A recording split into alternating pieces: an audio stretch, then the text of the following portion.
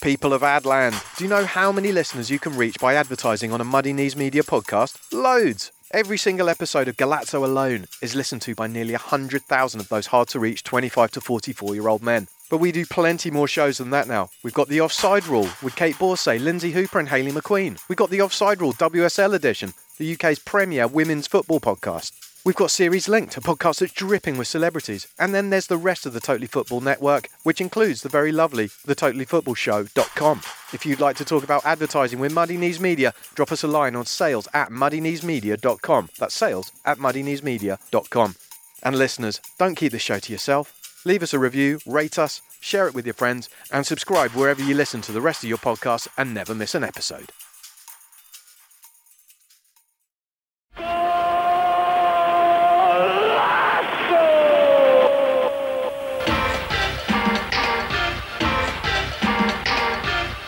Today on Golazzo, we're talking the little club that's had more stars per capita than anywhere in Italy. And more scandals too, but still the absolute lowest travelling support anywhere in the game. It's Udinese.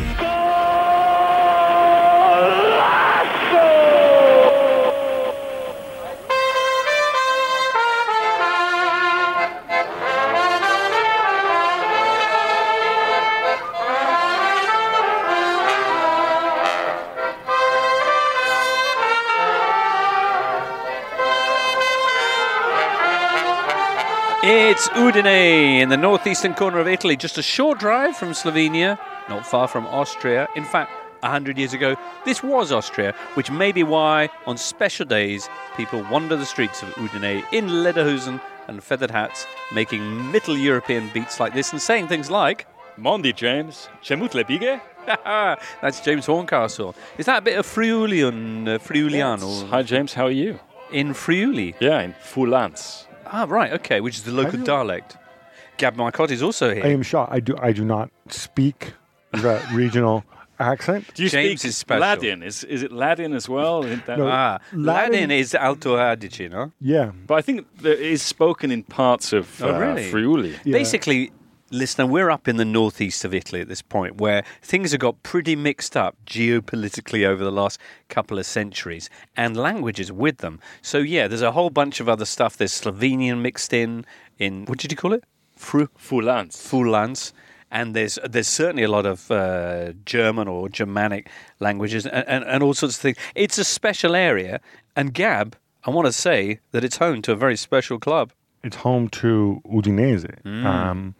Udine is a city, I think it's about like 80,000 people. So it's the 47th biggest city in Italy, right? I mean, people forget this because there are loads and loads of cities that, like Livorno, for example, is much bigger. But it's not just the 47th biggest. I mean, Sesto San Giovanni is like 3 times as large, right? Yeah. But it's also the fact that there's nothing around it. It's not like it's a city that's like an hour away from a major city. Pordenone.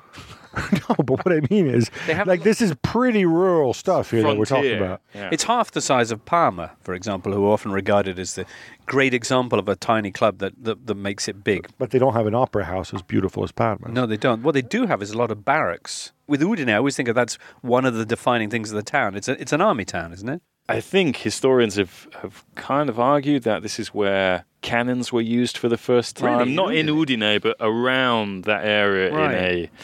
in a battle. Okay. Back in, I think, the 14th century or something like that. I probably wildly I defer to you with your phalange. So the thing about the people from this area, the stereotype, and I'm just like, think Dino Zoff. the most famous Friulano is Dino Zoff, born in 1942 in Mariano del Friuli, which is just a hop, skip, and a jump away. These are people who are generally slightly introverted, just simply because they're people of few words. They're very simple people. If they were into furniture, they'd be shakers. I see.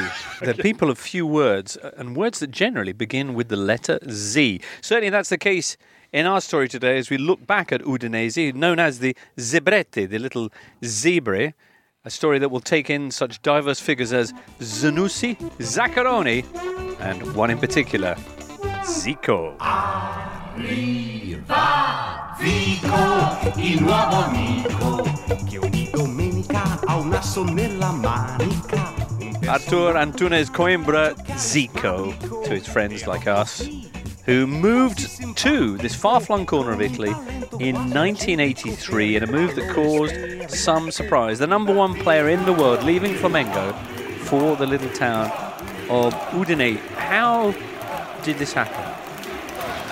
There's a lot going on here, a lot of moving parts, because you have Lamberto Zanussi. Lamberto Mazza. Mazza, who's the head of Zanussi. The electro-domestic kind of the white goods Yeah, I have a industry. Zanussi washing machine. There you go. I had to have it serviced a few weeks ago. They were massive in the 80s as well. Zanussi They very were much massive, but at this stage, James, they're about to make all kinds of layoffs. I think they're about to make 4,500 people Really? redundant.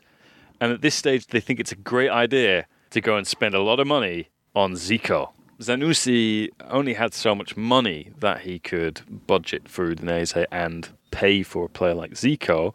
And so the idea was to meet the asking price from Flamenco, which was, 6 billion lira? 6.2 billion. Okay, there you go. According to contemporary accounts. Was to set up a company which I think had offices in London and Switzerland. And when they went to the London address, I think it was a church or something like that. Right. And say, look, we're going to pay you the 4 million up front, but the rest of it, we're going to do it through this 4 billion. The rest of it, we're going to, raise from sponsorships. Like we're going to get Coca-Cola to come on board. We're going to get Adidas to come on board. We're going to get all these companies to come on board. And we're going to sell his image rights to Mediaset. And this is how we're going to pay for this. Right. But if there's one thing the Italian football authorities can't stand, it's financial irregularities. So they said, no, we're not convinced that you have the means to pay for Zico, so we're not going to let you sign him. And they got a little bit lucky because at the same time, the FIGC came down on Roma's move for Tonino Cerezo. Oh, right. And, according to people at Udinese, it was actually, no, they were making an example of Roma and Tonino, who were late in getting the paperwork done for that than for Zico. But luckily for them, the guy who wanted Tonino to sign for Roma was a certain Andreotti. And Andreotti basically says, right, FIGC, do what you have to do, just let Roma sign Tonino Cerezo, and that allowed Zico. Which is a good thing, because if not, the entire region would have split and gone to Austria, Gabriele. You mentioned Andreotti. To contextualize, and I know you like films. Yes. Giulio Andreotti is this sort of extraordinary figure. He was Italian prime minister, sort of, I think, 8 times as part. He's a Christian Democrat. He had a big hunchback and thick glasses and weird ears that stuck out. And if there's a mystery or controversy, he's at the heart of it. Yeah, so just 2 references things you might have seen. One is the movie Il Divo, which magnificent film. Before Il Divo, if you remember, there was a famous Italian miniseries called La Piovra. I think in English it was called Octopus, Power of the Mafia. Yeah. Where they made, starring the very handsome Michele Placido, where I think they made 4 or 5 series, and then it kind of the plot, and it implies that there is a person at the center of everything. The puppet master. The puppet master. Is it Luciano Moggi? No. Oh. But people have obviously drawn the Moggi Andreotti parallel, right.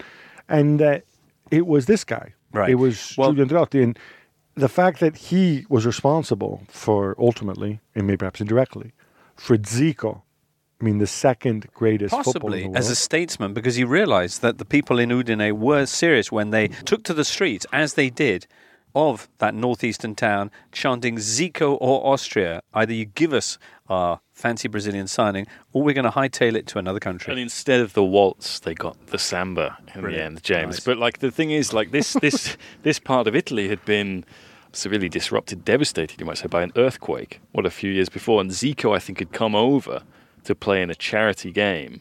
And he was telling this story about how the Brazilian government, I think, or the Brazilian FA were very reluctant to let the players go. And it was only whilst they were in the departure lounge that they got the kind of paperwork to sign off on them going. Presumably it's some kind of insurance thing. So again, he all thinks this is some kind of destiny that he would end up in Udine, which again, I think is testament to the strength and depth of Italian football at that time, where this has to be one of the greatest transfers of all time. That Zico could go to Udinese. Juninho to Barrow would be the example in the UK. But Zico was the second best player in the world at the time. right? As much as I love Juninho Paulista, I've even been to his pizzeria in Sao Paulo and blah, blah, blah. He's little and cute and pleasant. Like, he was never the second best player in the world. He's not even the second best player from Sao Paulo. He's not even the second best short player in the world. He may be the second best Brazilian named Juninho. I will give him that one after the free kick specialist. But yeah, this would be like, take your pick, Messi or Ronaldo, whoever you think is second best, moving to Bournemouth. Just let that sink But in. his first game, James, Yes. against Genoa, Yep. 5-0 win, and just people go crazy. He scores 8 free kicks. And one of the great stories about Zico whilst he was at Udinese is he's in training, he's doing his free kicks, and he keeps hitting the bar. And he's like, something's off here. I think this goal isn't kind of regulation kind of dimensions. And so he goes over to the kit man, or whoever was in charge of that. And he says, look, I keep hitting the bar free kicks. I always score these free kicks. There must be something wrong with your goalposts. And the guy goes and measures it up, and he's like, Zico, you're absolutely right. They're 5 centimetres lower than they should be. Incredible. 2 seasons he spends there, 79 appearances he makes, 57 goals, and this was not a free-scoring time in Serie A. And pretty special game to finish as well. Do you remember how it all came to an end? So this is May the 12th, 1985, when, as fate would have it, Udinese, with Zico discussing what he's going to do, will he come back to Udine? It looks pretty unlikely, are facing Napoli. So you have Zico against the Neapolitans with this new young Argentine fellow, Maradona. And the match really lives up to expectations. Maradona opens the scoring after just 4 minutes with a free kick. L'argentino di mettersi in evidenza, ecco che parte il suo tiro, splendido ed è gol. Ha pennellato la sua esibizione Maradona subito in apertura con questo splendido gol, la quale Udinese equalise from a Zico free kick, which is turned in after a bit of a goal-mouth scramble. Then in the second half, there's an absolutely extraordinary free kick by Luigi De Agostini. parte invece Edinho, anzi il tocco è per De Agostini, grande sventola e gol! Splendido Gigi De Agostini! Grande sventola di De Agostini che fa gol e se lo merita. Incredible kind of South American style thunderbolt from miles outside the area. And then the final goal, 2-2, Maradona equalises with a hand of God. Long hoof upfield, he goes up, collects it, and then leaps over and appears to head it, but he's actually punching it in, as in he would famously do not long after against England. Zico afterwards on 90° minuto, really not holding back. I imagine they went to town on that on Il Processo. I'm sure they did. Yeah. You work all week and this guy comes along and robs everyone. È una cosa incredibile. Oh, the other thing about Udinese, when they had Zico, is like we have to make as much kind of money out of this as possible. This is a great opportunity. A little bit like, say, what Juventus have been doing with Cristiano Ronaldo, but on a different scale altogether. And they did all these kind of innovative things. I mean, this predates Zico as well, but they were, I think, the first Italian club to have sponsors on their shorts, and they kind of broke the way through for that. They had a sort of jumbotron at the Friuli, which was the biggest kind of screen that was at an Italian stadium at the time. And then they had halftime entertainment as well around this, where they had some of the biggest and most popular singers basically come and entertain. Miani, I wonder if he was there playing his big Sanremo hit, Rebelle su questa terra. One can only hope so. Sounds a little bit, Gab, like this.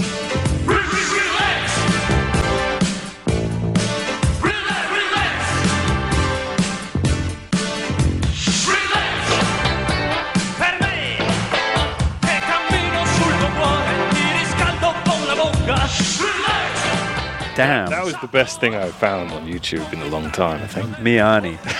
Just amazing. All right, well, so that was Zico, and he left, and basically never went back because he was being chased by the tax authorities over a bunch of unpaid money. I mean, he's gone back since, but certainly didn't return to play at Udinese. And that was kind of one version of Udinese under Mazza. But the one that we're more familiar with is all about Pozzo. And it's the one that defines Udinese as I understand them. Father and son. Yeah, Giampiero Pozzo and Gino Pozzo. So Giampiero Pozzo buys the club from Lamberto Mazza in 1986. Now, previously, through their history, they've been kind of yo-yoing up and down between top division and even as low as the third. One excellent season in 54-55 when they got to second place, but were subsequently done for combine, for match fixing in that period. In fact, they were sent down for fixing a 3-2 last day win in the early 50s. In 79-80, they were dot points as part of the Calcio Scommessi. And in fact, when Pozzo was buying them from Mazza, they were in the process of being docked 9 points as part of the Totonero scandal. Anyway, he comes in and starts what has become heralded as one of the most far-sighted and well-run football clubs in Italy. First with a scouting program and a really, really comprehensive global network of scouts, and first in many other ways as well. Yeah, so the scouting program, which Giampiero Pozzo's obviously older now, but he's been old for a while now. And he's sort of like the patriarch with the white hair and the beard. And it's really his son, Gino, who just drives everything and probably even at a very young age drove it at the start. So they pushed the scouting network. They told me at the time, I don't know, these things kind of go up and down, that they spend more on scouting than all but sort of 4 or 5 clubs in the world.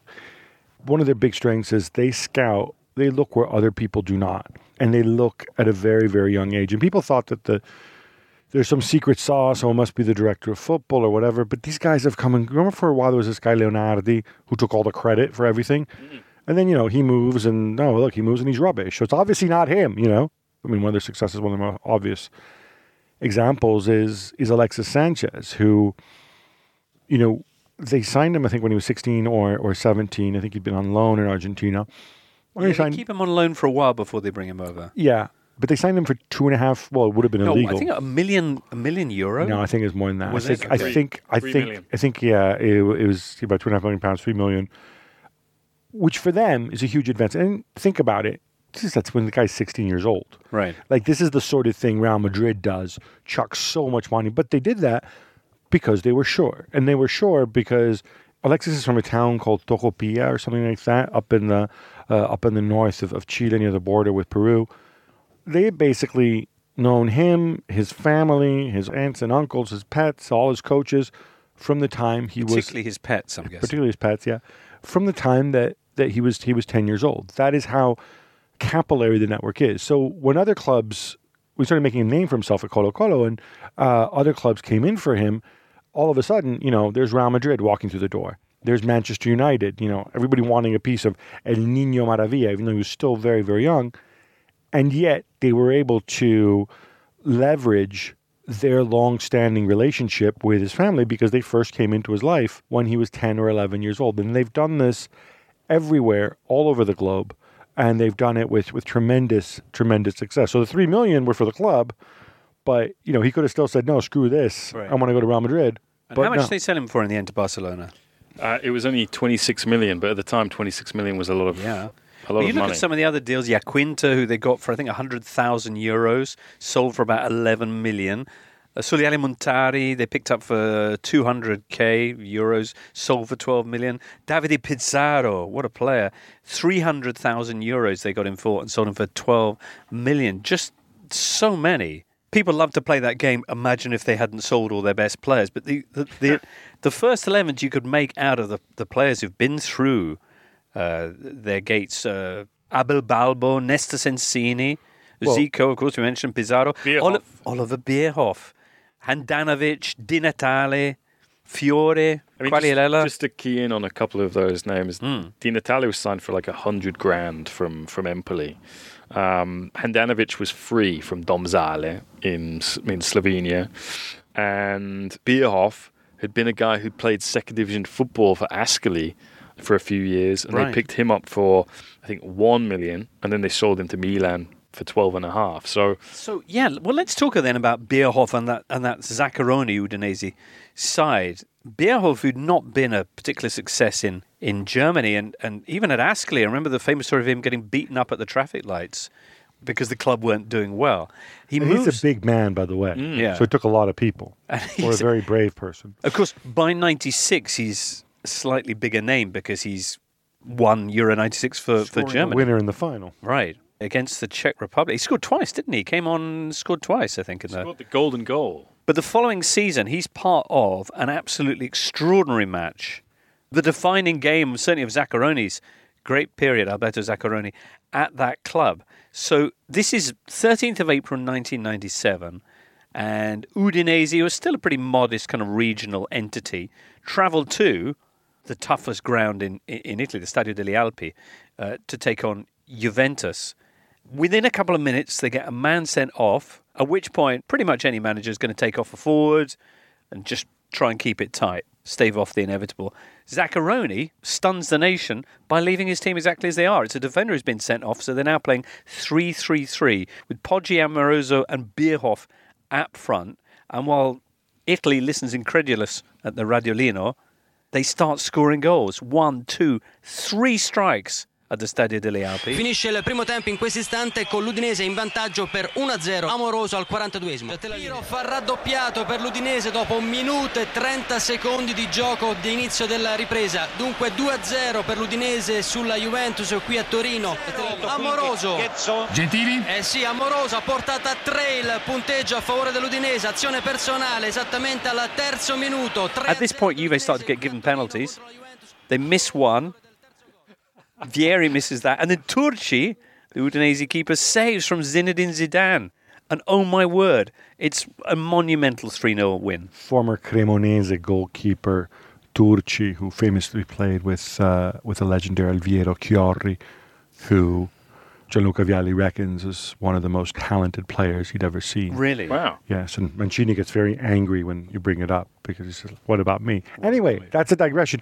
So you mentioned it there, Marcio Amoroso, and his story, I think, is another one that kind of illustrates how well they operated, because Marcio Amoroso, I think, is like a year older than the original Ronaldo. Ronaldo Nazario Lima, was that? Yeah, nice. There you go. But when he broke in, he was kind of like Ronaldo. You know how like Altafini was Pelé before Pelé? Marcio Amoroso was Ronaldo before Ronaldo. Except he suffered like some sort of devastating knee injury. Didn't play for like 15 months. I think it was actually like they botched the surgery. Everybody was doubtful about it. Came back, scored a few goals, but everybody was very doubtful about him. Udinese went and they did all this due diligence on the doctors who operated him, on what went on. They had people watching him in training every day until eventually they said, all right, let's roll the dice that this guy's going to be fine. And he comes over and, I mean, he wasn't quite Ronaldo, but he was pretty darn good. And they sold him for an absolute ton of money to, was it Borussia Dortmund, if I remember? I think it was either Dortmund or Parma. I think he's still their record sale to this day, and that won't be adjusted for inflation either. I think it was 28 million that they sold him for. But I think the Ronaldo comparison is quite appropriate because he was super quick. And one of the things that Zach does in this game is they soak up lots and lots of pressure, and then they just go long to Bierhoff, and Bierhoff's trademark was being excellent in the air, and he would flick it onto Amoroso, and they just could not cope with it. And they just, hang on, what's going on? We're playing 11v10 here, and we keep getting stung like this. And yeah, that very much kind of helped make Zach's name in Italian football. I mean, I think the job he'd got prior to this was... Cesena, no? No, he's from Cesenatico, which is the same city as Marco Pantani. But he had been in charge Paraccalugo. Paraccalugo? Yeah. Is that where he was before? I don't know if that's where he was, but that's where he started. Well, okay, so he started out there, but his previous job before going to Udinese was at Cosenza. Yeah. And at Cosenza, I think they finished 15th in the second division. But just from sort of half-assed internet research, seems to have been a hell of a job because they had like a 9-point penalty for some kind of irregularities, would it be, I don't know, fiddling things. But yeah, like a mini Mazzarri, let's say, at Regina back in the day. He has a similarly huge impact at Udinese. He finishes But he's third. so much nicer than Mazzarri. No, without He's doubt. a lovely, undoubtedly. lovely guy. The Taylor. Yeah, I The mean, Taylor. So basically, they finished third. Following season from that incredible Juve game, Bierhoff goes on the rampage, scores 27 goals in 32 appearances, and then he and Zaccheroni make the trip to, and Helveg as well, Thomas Helveg. They all make the trip from Danesino. Il Danesino. Yeah, they make the move to Milan. It doesn't work out as well there. Berlusconi not impressed by... Still win a title. He wins the league. Zaccheroni. Yeah, but do you remember Berlusconi was always having a pop at him? Well, Berlusconi was like, you're a communist, Yep. which was his thing. And then he was like, this is Milan. We only play 4-4-2 and we like a number 10 and you play with a back three. What's going on? And it's like, I've just won the league title, for God's sake. He's coached Milan, Inter and Juventus, which I think only Trapattoni has done that as well, which is pretty remarkable.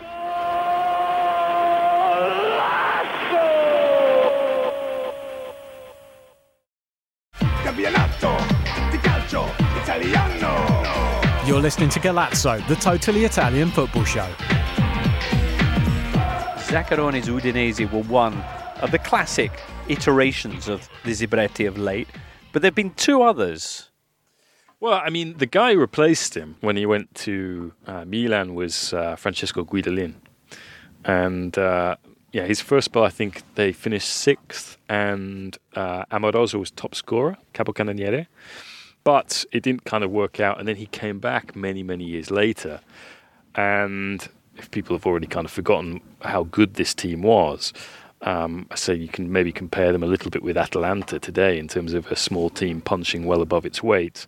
They're also doing it with a ton of foreigners as well. Yeah, which is what Atalanta are doing now. But my point, Gab, I suppose, is Gasperini's in 3rd or 4th year of his spell at Atalanta. The issue with these clubs is sustaining this ability to kind of punch above their weight. The first team that Gasp had at Atalanta was kind of, right, we've lost our first 5 games, we're going to play the kids.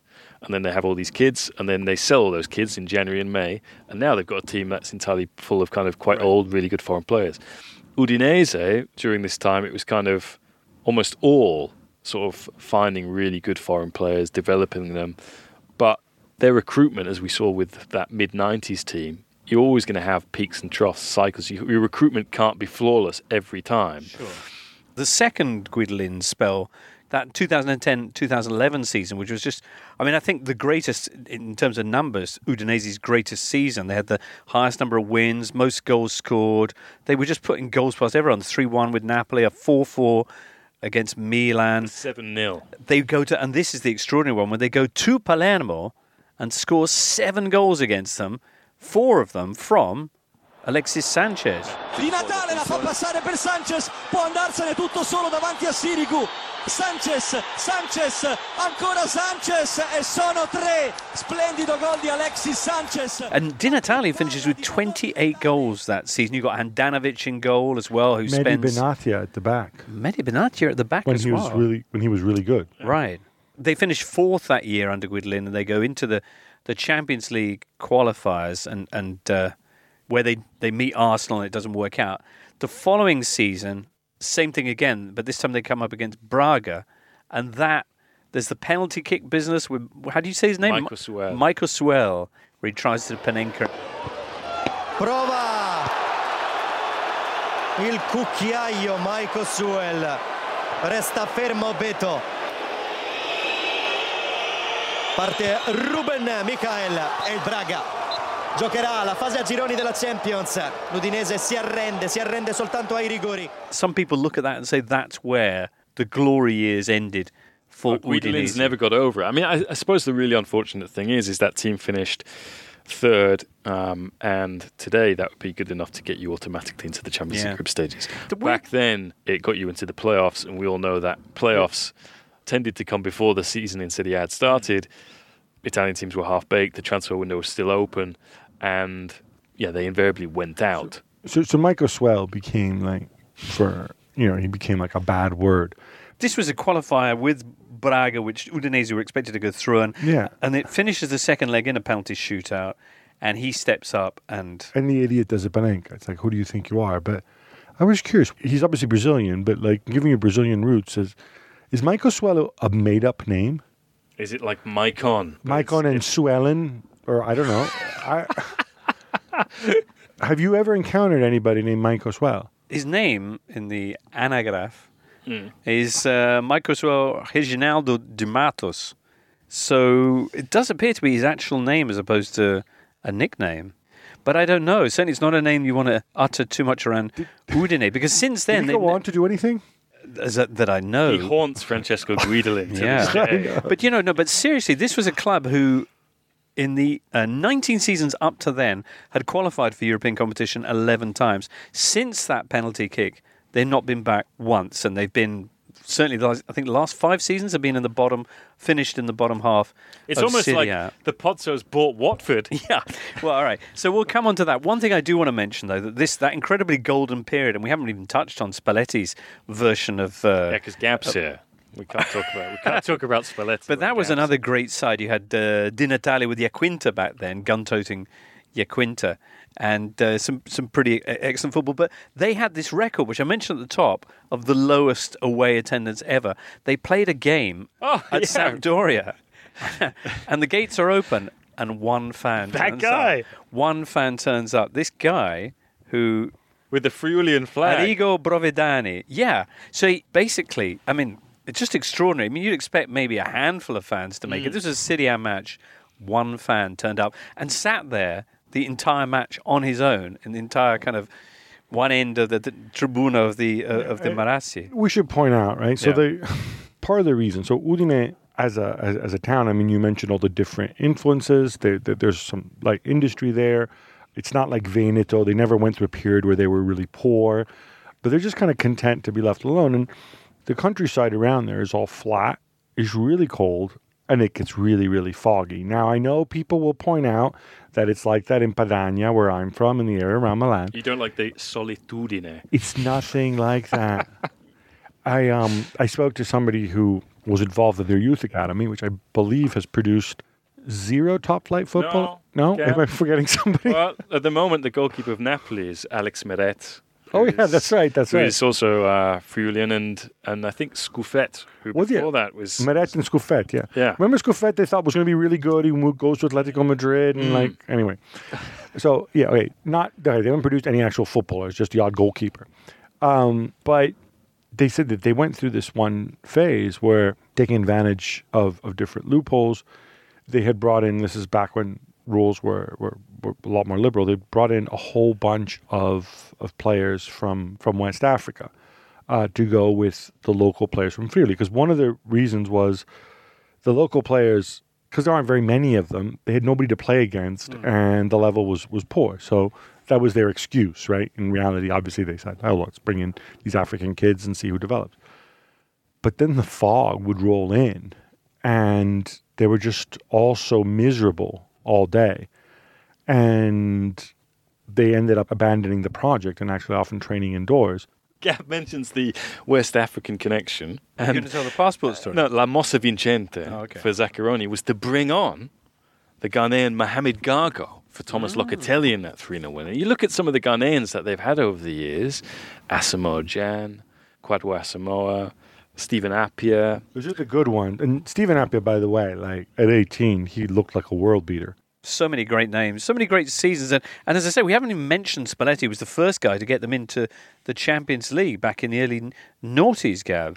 Yes, of course, this was a different Spalletti. In the same way that Mr. Kurtz was a brilliant employee of the company before he went upriver in Heart of Darkness, so too was that Spalletti before he went off to the wilds of St. Petersburg. This guy was a personable, super talented coach who achieved wonders with Roma and other clubs, but originally I think made his name at probably as much as Udinese or even before that. He was at Samp and Venezia. He famously kind of took Samp down.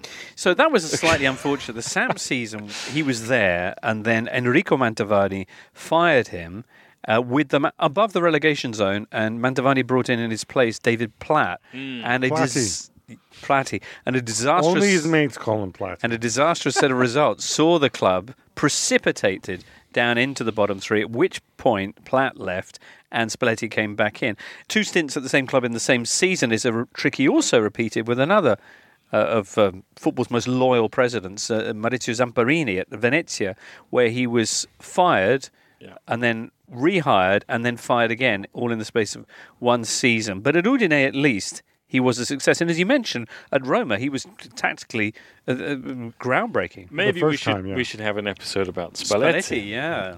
Always. We should also remind people that, so here in England, when a manager gets sacked, he goes and he issues a statement via the LMA website, which nobody reads, but unfortunately I'm on their mailing list, so I get all these sort of statement from Paul Dickov, but whatever. But what generally happens is here in England, they negotiate a payoff when they're gone. In Italy, no, they stay under contract because it's cheaper for the clubs to just keep paying them. And then when somebody else then wants to come in for them, then that way they can charge compensation. But of course, when you keep paying them, it'll also mean that if you're, one of those unfortunate owners and you decide to sack managers, hey, look, I've sacked managers for the third time this season. I know, I don't want to pay any more money. I'll just bring in one of the old guys. So you've got people like Davide Ballardini who seemingly stay under contract forever and keep coming back to different clubs. Ballardini's probably still on retainer at Cagliari and Palermo. At the same time, yeah. Magnificent. Anyway, Udinese, we mentioned the fact that recent years have not been so kind to the Zebretti, and some people point to that penalty miss as a turning point. But James, as you mentioned, the bigger issue has been the fact that the Pozzos have found themselves a new toy to play with, the toy by the name of Watford. Yeah, I mean, just looking at some of Watford's signings, some of them do strike me as classic Udinese signings at a time when the transfer market wasn't so inflated.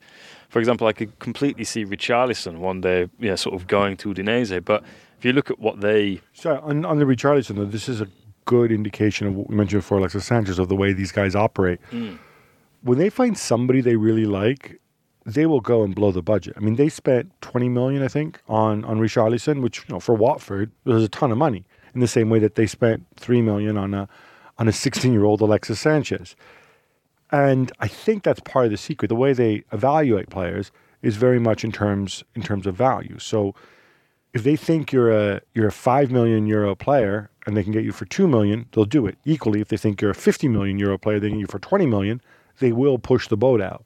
And that's something that's worked for them, and I think allowed them to sign players who would ordinarily go to bigger clubs. Just briefly, the reason that buying Watford would have such an impact on Udinese, what would that be?